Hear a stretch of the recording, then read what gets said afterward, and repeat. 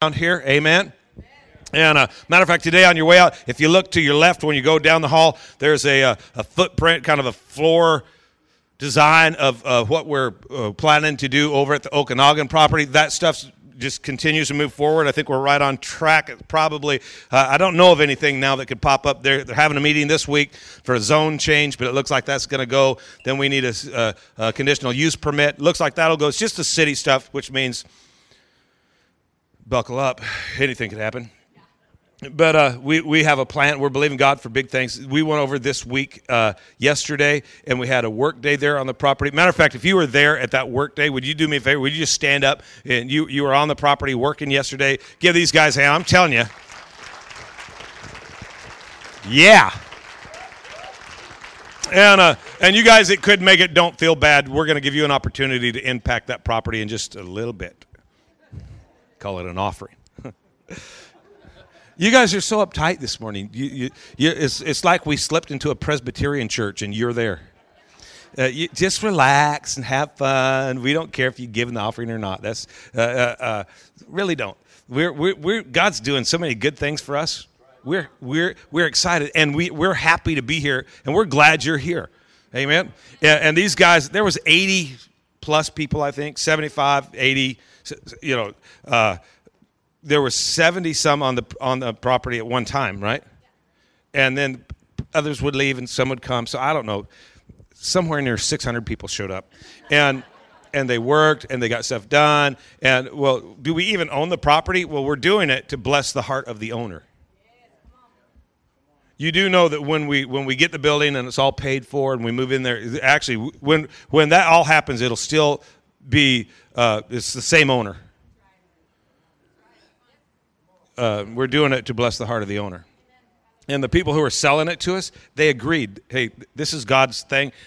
Guys, I can't wait. There's stuff about this that we have confidentiality clauses in that we can't talk about till it's done, because in case it didn't go through, then they wouldn't be obligated to do for others what they've done for us. Can't wait till this thing's all done. You're just going to blow your silly little minds. And you should be a lot more happy than you are. That's all I have to say. You should just be, that's how you should be going. And you get to be a part of it. So just relax and enjoy what God's doing, because He's doing some awesome stuff. I said He's doing some awesome stuff. Amen. Hey, God has not only worked in our life here, but He has empowered us and enabled us to be effective all around the world. And, you heard this morning, we have teams going to Peru. We have teams going to Thailand.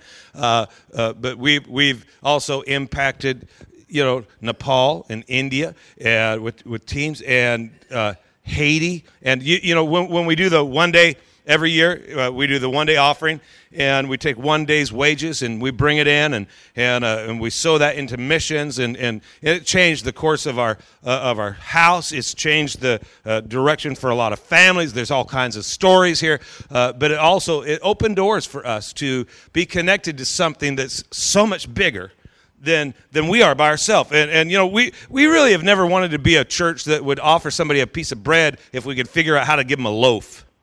Right, and so connecting with something bigger than us has been huge for us. And today we have the honor and the privilege of having a great friend of mine, and Jeff Swaim is going to minister to us this morning, and he represents Convoy of Hope. And Jeff's been in how many countries? I'm not good at this, am I? I should practice. He's been in 3 countries in the last 24 hours. He just got back. He was in Haiti last week. 27 countries. Convoy of Hope has been in 116 countries. 140,000 kids, give or take 1,000 every day, are fed through Convoy of Hope. We participate in that. Our fingerprints are on that. You're making an impact all around the world. And this morning, I just want you to welcome to the platform Jeff Swaim, great friend, great brother. Come on, bro. And he's going to change our life.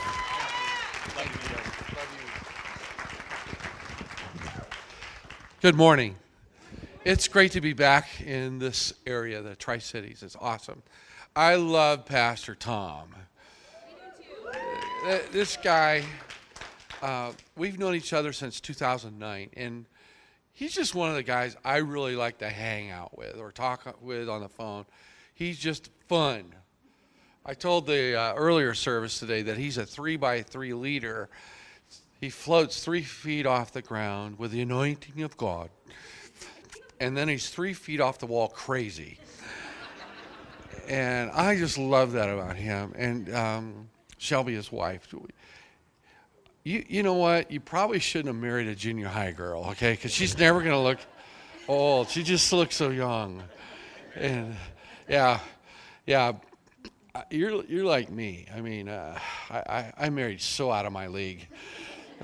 Sheesh. My wife, she's gorgeous. I mean, she's proof I was skinny at one time. So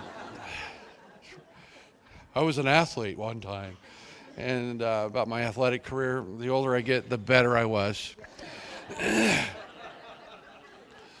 But I really enjoy their boys too. They're fun.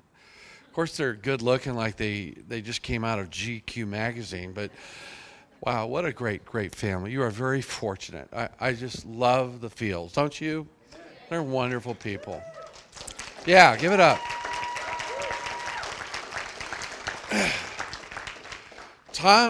Pastor Tom and I, we met at a lunch over at the Red Lion over by the airport. A friend of mine calls him out, come to play golf and come to lunch. I think you didn't even stay for golf. Yeah, but you signed up, yeah, I'll do One Day to Feed the World.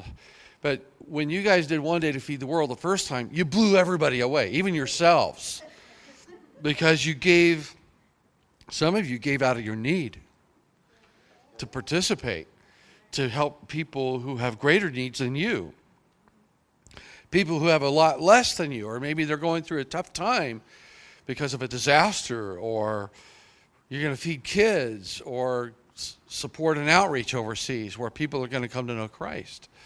And I want to thank you for your selflessness and your generosity. Because of your generosity, Convoy of Hope has been able to grow. When I joined Convoy 12 years ago, they had reached 2.3 million people in 8 years. But since the idea of One Day to Feed the World that was thought up by a pastor in 2002, and then we launched it in 2003, Convoy has gone from ministering to 2.3 million people, and we just surpassed 65 million people because of One Day to Feed the World. Isn't that cool? Last year, we ministered to 8,990,000 people around the world through disasters, through outreaches, and our feeding initiative for kids. And we not only feed those kids, but a lot of times we'll feed their parents. And it's unique. We got involved in the Children's Feeding Initiative because we found that in a lot of countries where there's abject poverty, we don't have that in our country, in the United States. Abject poverty is, unless somebody steps in, they really don't have a future. Many kids will die of starvation or hunger-related diseases, malnutrition, and their lives are shortened because of malnutrition. Well, we found in the nation of Haiti, El Salvador, and even in parts of Kenya, in the Mathare Valley, which is the second largest slum in the world, in this community, we discovered that kids were skipping school in order to panhandle or beg for money so they could eat that day. They weren't thinking about their future as an adult, what they're going to do to provide for their families. They weren't thinking about next month, about playing soccer. They weren't even thinking about next week playing soccer. They were thinking about, how can I survive today? So they were skipping school and giving up their future just to exist, survive. So we said, we can fix that. Why? Why did we feel we could fix that? Because we've got a procurement team that calls up food companies and asks for donations of truckloads of food. Last year, Convoy of Hope received from corporations $89 million worth of food and other supplies. You know what? That's amazing. And your church was a big part of that, because You gave the funds enabling us to go get that stuff, match it with other stuff, and ship it to places around the world. That's what your part is doing. And it's phenomenal how when you give, God has a way of multiplying it when you match it with our other partners. And God has brought to Convoy partners with like-mindedness. And so when you partner with Convoy, you partner with our partners. And it's amazing what we can get done together. Or like in Haiti, Pastor Tom's been there twice with me, and I think you won't see Convoy's name anywhere. Isn't that about right? And it's amazing what you can get done when you don't have to get the credit for it. And so what we found in Haiti and other nations around the world are people that are doing what we want to get done, and that is to proclaim Jesus to people, and that they really have a future and a hope and eternity, but their needs are going to be met. School is going to happen. They have a future, and it's amazing. So what we did is we found people that were doing some great things, and we made them stronger so they could expand the numbers of people that they were responding to. And in Haiti, where they were begging for food, now we work in 11 other countries with our feeding program, but almost in every situation, we'll give out a plate full of food at a school at lunchtime. And the kids get this heaping pile of food. It's more than Tom or I could eat or even eat together. It's a lot of food. And you think, how is that little kid going to eat all that? Well, typically they don't. They're stuffing food in their pockets or backpacks. Why? They're taking the food home to a little brother or sister, or even their mother. It's remarkable. So it's an incentive to come to school, but their moms, go to school today. Bring something home, you know. It's amazing when people who have very little, how unselfish they are. You know, we're blessed to live in America. We really are. First time I went out of the country, it was in 1984. I went to Haiti. Talk about shock and awe. That was it. I went, why me? Why am I so blessed? It's like a 2-hour plane ride from Miami. Why am I so fortunate? Because I saw believers, you know, and things like that, and you couldn't tell they didn't have anything because they had such joy in their heart from Jesus. And I thought, you know what? I'm not going to feel guilty for what I have, because I am blessed, but I am going to feel responsible. I'm going to do what I can to help people, help kids. And I end up at Convoy of Hope some years later, and we're helping millions of people every single year because of folks like you who are generous. And yes, Convoy of Hope, we do feed kids around the world, but we also respond to disasters. Currently, we are responding to the earthquake in Haiti, and I'll just go around the world. Hurricane Sandy in the Northeast, New York, New Jersey, we're still there. Joplin tornado that took place when I was here last time, 3 years ago, this Tuesday. It took place, or this Wednesday. Yeah, it took place. I was sitting right over here, and I was starting to get texts from the Midwest. There's been a huge tornado, you know, and I was dispatching my responsibilities and protocols during a disaster from the fourth row over here. And it was pretty amazing what our response has been there. We've rebuilt a lot of homes, deployed a lot of work teams to come in, remove debris. It's been amazing. We're still working in Moore, Oklahoma, rebuilding homes, and that was a big one. We're still working in the Philippines, okay, Hurricane Haiyan, and we have expanded our feeding initiative there because it's spread out through so many islands. We're working in Japan, the earthquake and tsunami over there, and pray for us there. We had never worked in Japan. And Japan, it's shameful to receive help. So that's a shift on our, paradigm.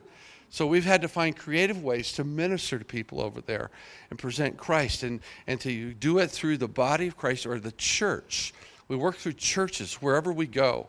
And it's not pulling up and then pulling out of town. No, we empower churches to do ministry so that when we pull out of town, there's still ministry and we can support those churches. So when you help through Convoy Hope, what you're doing is empowering and equipping churches to help their neighbors. Isn't that cool? And we got a network of globally what's happening. It's multi-denominational, not one specific denomination at all, but it's multi-denominational what's happening. It's exciting. And we do community outreaches where we'll bring together churches of all kinds of denominations and the government, and we'll help businesses come together to help their neighbors. And any given Saturday, we'll have multiple outreaches. Throughout this summer, we'll have our 1,000th outreach this summer. Somewhere here in America, I don't know what the count is right now, but we're getting close. And what will happen is we'll provide about $250,000 to $1 million worth of goods and services for a community in about a 6-hour time. And that's pretty cool. And hundreds of people come to know Christ on those Saturdays. And it is remarkable. All because of people like you who don't give to Convoy, but you give through Convoy to meet needs. And I want to thank you for that. God bless you. This morning I want to talk to you about a supreme love for Jesus Christ. You know, it's wonderful to know Jesus, and it's wonderful to know about him, and it's wonderful to be forgiven of the things we've done wrong in life. But the Christian life is more than forgiveness of sins. And I want to talk to you about an amazing passage in the Bible, if we can bring that up. This is a shock and awe verse. You'll be reading along in Luke 14, and then you'll come across this verse and go, Jesus didn't mean that. No way. It's one of those verses that has so much horseradish or a bite to it, it's almost like unbelievable that he said that. Well, he was walking through the countryside doing miracles, teaching with authority, and there was a great big crowd coming after him. He turned to his closest followers and he said this verse. Let's read it together. If anyone comes to me and does not hate his father and mother, his wife and children, his brothers and sisters, yes, even his own life, he cannot be my disciple. And some of us might be thinking, okay, to be a disciple, we got to go home and be a grump. No problem. We got discipleship going on at our house. Easy. Well, the thing is, Jesus was talking to the Jewish community. They loved each other. He knew that. They knew he knew that. He was drawing a comparison for them. It's not enough just to be following me around. Like Sunday go to meeting, there's a lot of crowds across America today, people showing up for church. It's not enough to show up. He was saying, your love for me must be supreme. In fact, he was saying, I know how much you love your family, but your love for your family is like hate compared to your supreme love for me if you're going to be my disciple. Now, I shared this with our youth worker staff in Albany, Oregon, where I was a youth pastor for about 10 years. Who said who? You're from Albany? Salem! That's not Albany, but I'm kidding. I'm kidding. I went to Salem to actually see civilization. But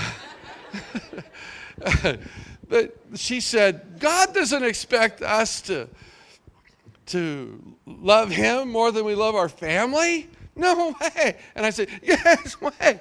And I said, in fact, if you love Jesus more than you love your family will receive so much more love from you because God will love through you. And she said, right. She didn't get it. So I was in my natural pose, holding a coffee cup. Not like this. It had coffee in it.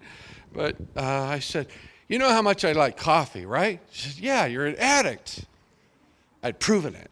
But I said, I wouldn't use a dirty cup, would I? No, you'd clean out the cup, you'd wash it out. And I said, okay, I have a clean cup. I put coffee in it all the way to the top. And I'm standing around holding that cup of coffee, and I get bumped or something. What's going to happen? She said, well, you're going to spill coffee all over yourself. I said, yeah, that's right. It's kind of the way God works in our life. He is not going to fill a dirty vessel, a dirty life, a dirty heart, a dirty mind, with his presence. He's going to clean it up. And that's why we need to understand and experience 1 John 1:9. If we confess our sin. Sin means that we miss God's expectations. It's an archery term where we miss the bullseye. It's called sin. We miss the bullseye. And so we miss God's standards, his expectations for us.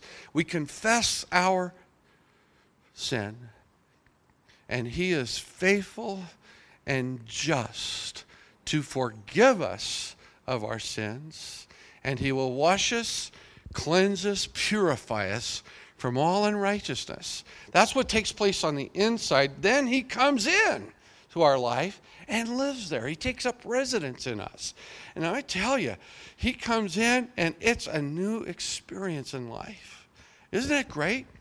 And just like your favorite beverage, when it's cold or hot, the weather doesn't matter. You get a good taste of that beverage and you want some more, right? Me, I like a good cup of coffee, and it's great. I want some more because I'm addicted. But anyway, no. Like my wife, she likes iced tea. She's from Indiana. She'll drink iced tea in her bare feet all the time. I don't know, Indiana bare feet, iced tea. It works. But I want some more. And when you get a real taste of Jesus that's authentic, you want some more of him. That's why you keep showing up at this church. It's a great place. If you're new today, welcome home. This is a real neat church. Something real is going on here. And the worship time is awesome, but the family here and the teaching, and Pastor Tom, he's laying it out, man, how to follow Christ. This is an exciting church. And when you get a taste of that, you want some more and some more and some more. In fact, Jesus said it this way. Blessed are those who hunger and thirst for righteousness, for they shall be filled. They're filled. When you're hungry for more of Jesus, guess what?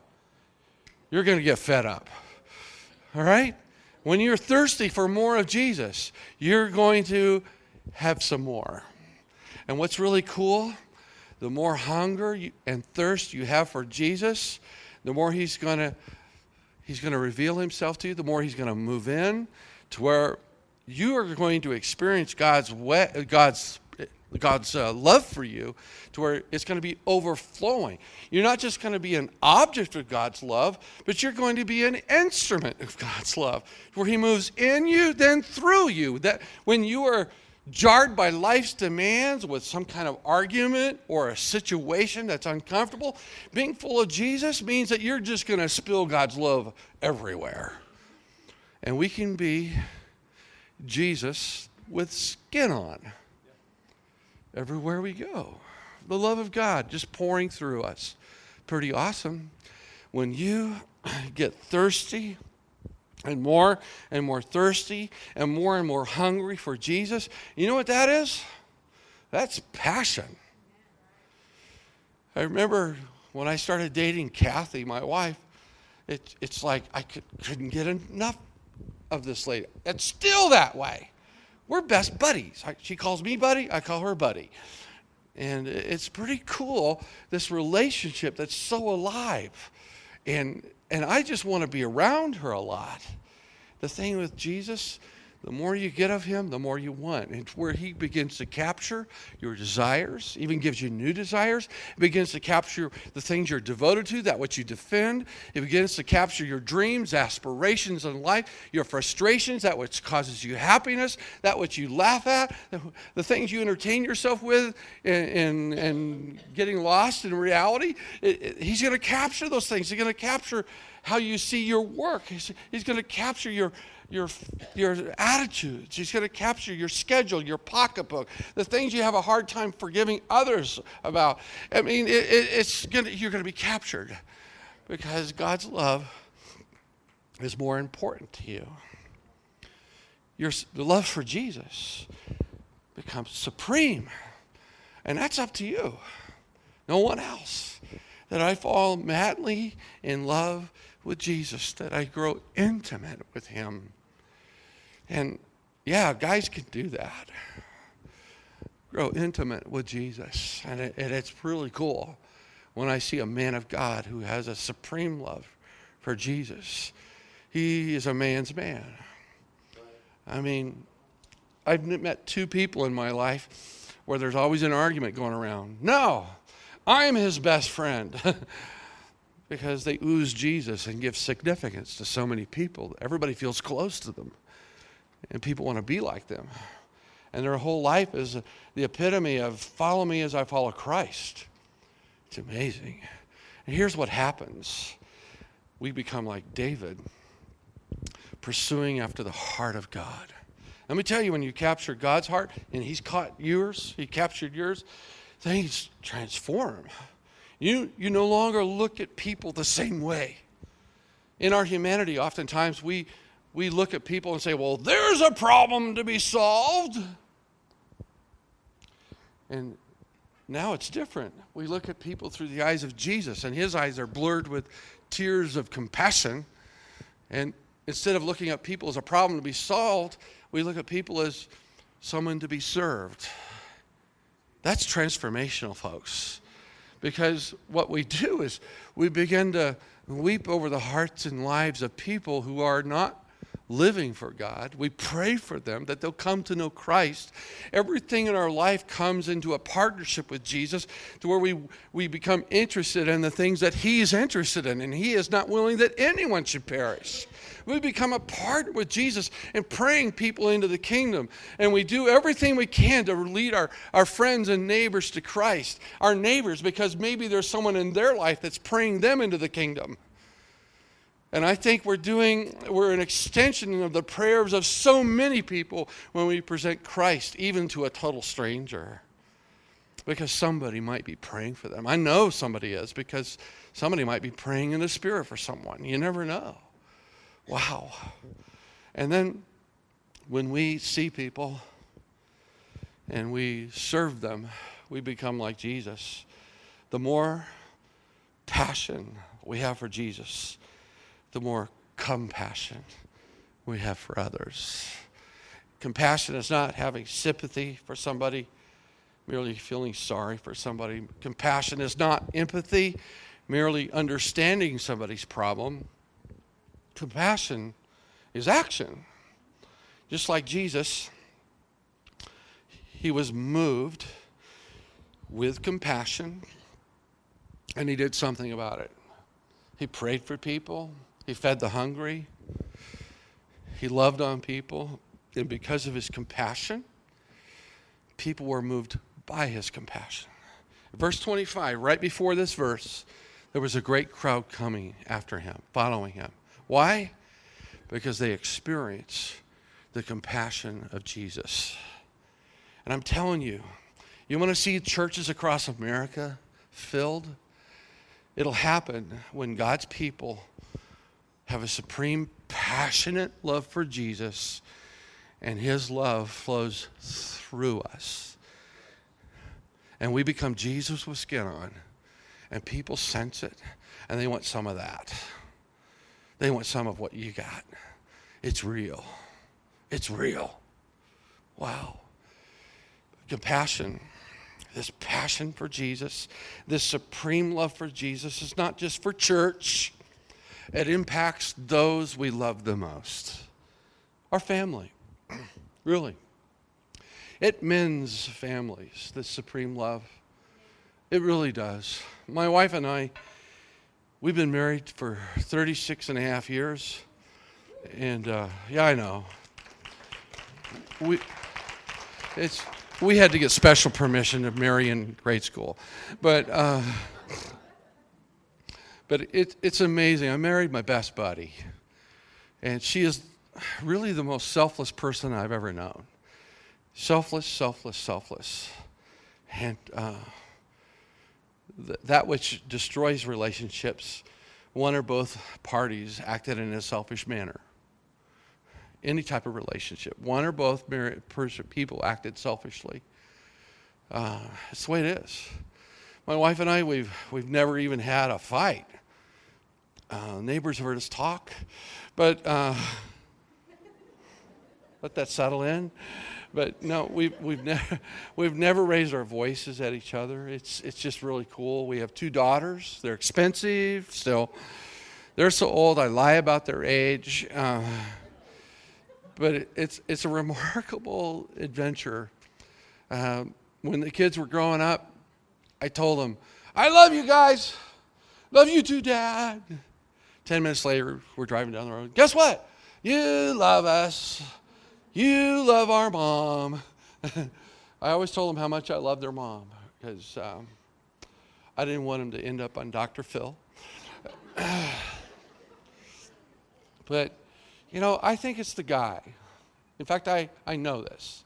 It's the guy who sets the tone of love in the home. Paul said it, husbands, love your wives. Husbands, love your wives. Husbands, love your wives. He said it over and over again. And I think it's important that we set the tone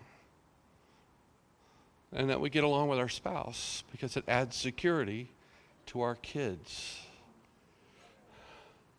Really amazing. And growing up, I was telling this early service that, I'm a grandpa now. And I got this theory, just a theory, that grandkids are a reward for not killing your own kids. And when we found out we were going to be grandparents, Kathy said, "I'm going to go get some diapers." And I said, "You're not that old yet." But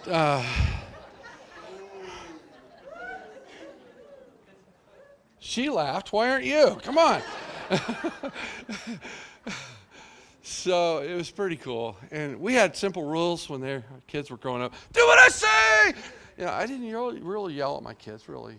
It was just, we had rules with reason. One of the rules, they couldn't ride with a friend who had their license less than 6 months because that person didn't have enough experience behind the wheel. And maybe they were showing off, or they just weren't good at it yet. But Stephanie, when she was 15, she caught a ride home with a friend who had her license, just a few months older than Stephanie. And this person gave Stephanie a ride home. She broke a rule. First rule I found out about that she broke. Found out about, key. So Stephanie sees her friend driving, and she says, "Can I drive?" "Sure." So she gets behind the wheel and forgets to buckle up, and to turn left on our street, it's a good idea to slow down, but she had never even driven the lawnmower. So she plants Jessica's car into a telephone pole. Boom! She sails over the steering wheel and breaks out the windshield with her forehead, bubbles it out, shatters the windshield. I've seen impacts kill people like that. So they take her in the neighbor's kitchen. I'm coming home from work, and I'm going to go golf with my brother-in-law, and people are waving me down because the street is full of emergency vehicles, and I'm coming into the scene. What idiot drove the car up on the yard? And so Stephanie heard that I was there, and she said, "My dad's here. He's going to kill me." Oh, and I walk in. Daddy, I'm so sorry. As if I'm going to kill her. Too many witnesses. So I take her to the emergency room. We get her there, and I said, "Steph, I love you, honey." "I love you too, Daddy." I said, no, you don't get it. I have rules to protect you, not to destroy you. That's later and a perk I look forward to. But I said, actually, honey, if I could, I would trade places with you. I love you that much. You do? Yeah, and I'll go a step further. This is the honest truth stuff. I would die for you. That's how much I love you. Mom and Dad, you love your kids that much, right? Better nod, your kids are watching. But you have that passionate love for those you love the most, right? You would give up your life. That's how intense and passionate your love is for those you love the most. Let's grasp this picture here with this verse.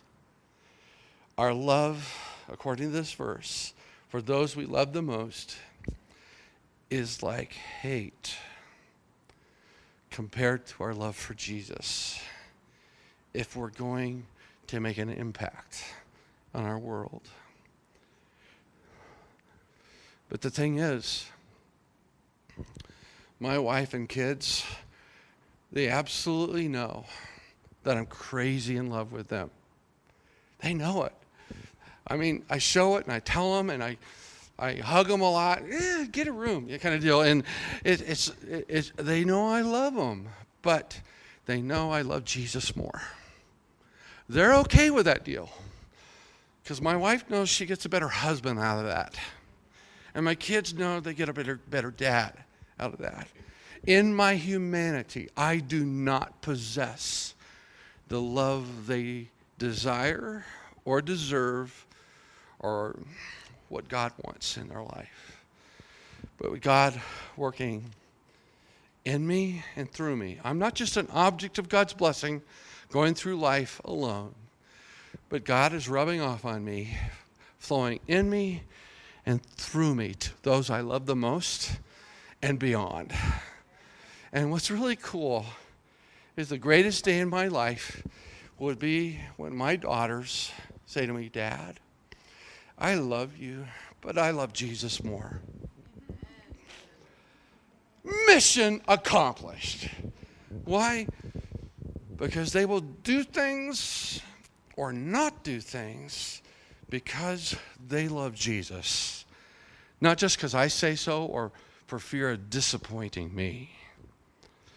But they love Jesus. And let me tell you, that is holiness. You do things out of love or not do things because you love Jesus. And I know a lot of people get hung up, that religious stuff, just a bunch of rules and don'ts. Let me tell you, as a believer, in Ephesians 5:10, it says, find out what pleases God. If you concentrate on doing the do's, you won't have time for the don'ts. Okay? And not only that, you kind of forget all the negative stuff when God's love is so positive and His love and your love for Him is so supreme in your life. And I want to thank you for being a group of people who really genuinely love Jesus and love each other. Now spread it around. God bless you.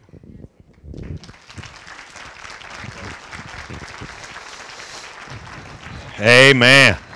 Amen. Look at somebody close to you, say, I love God.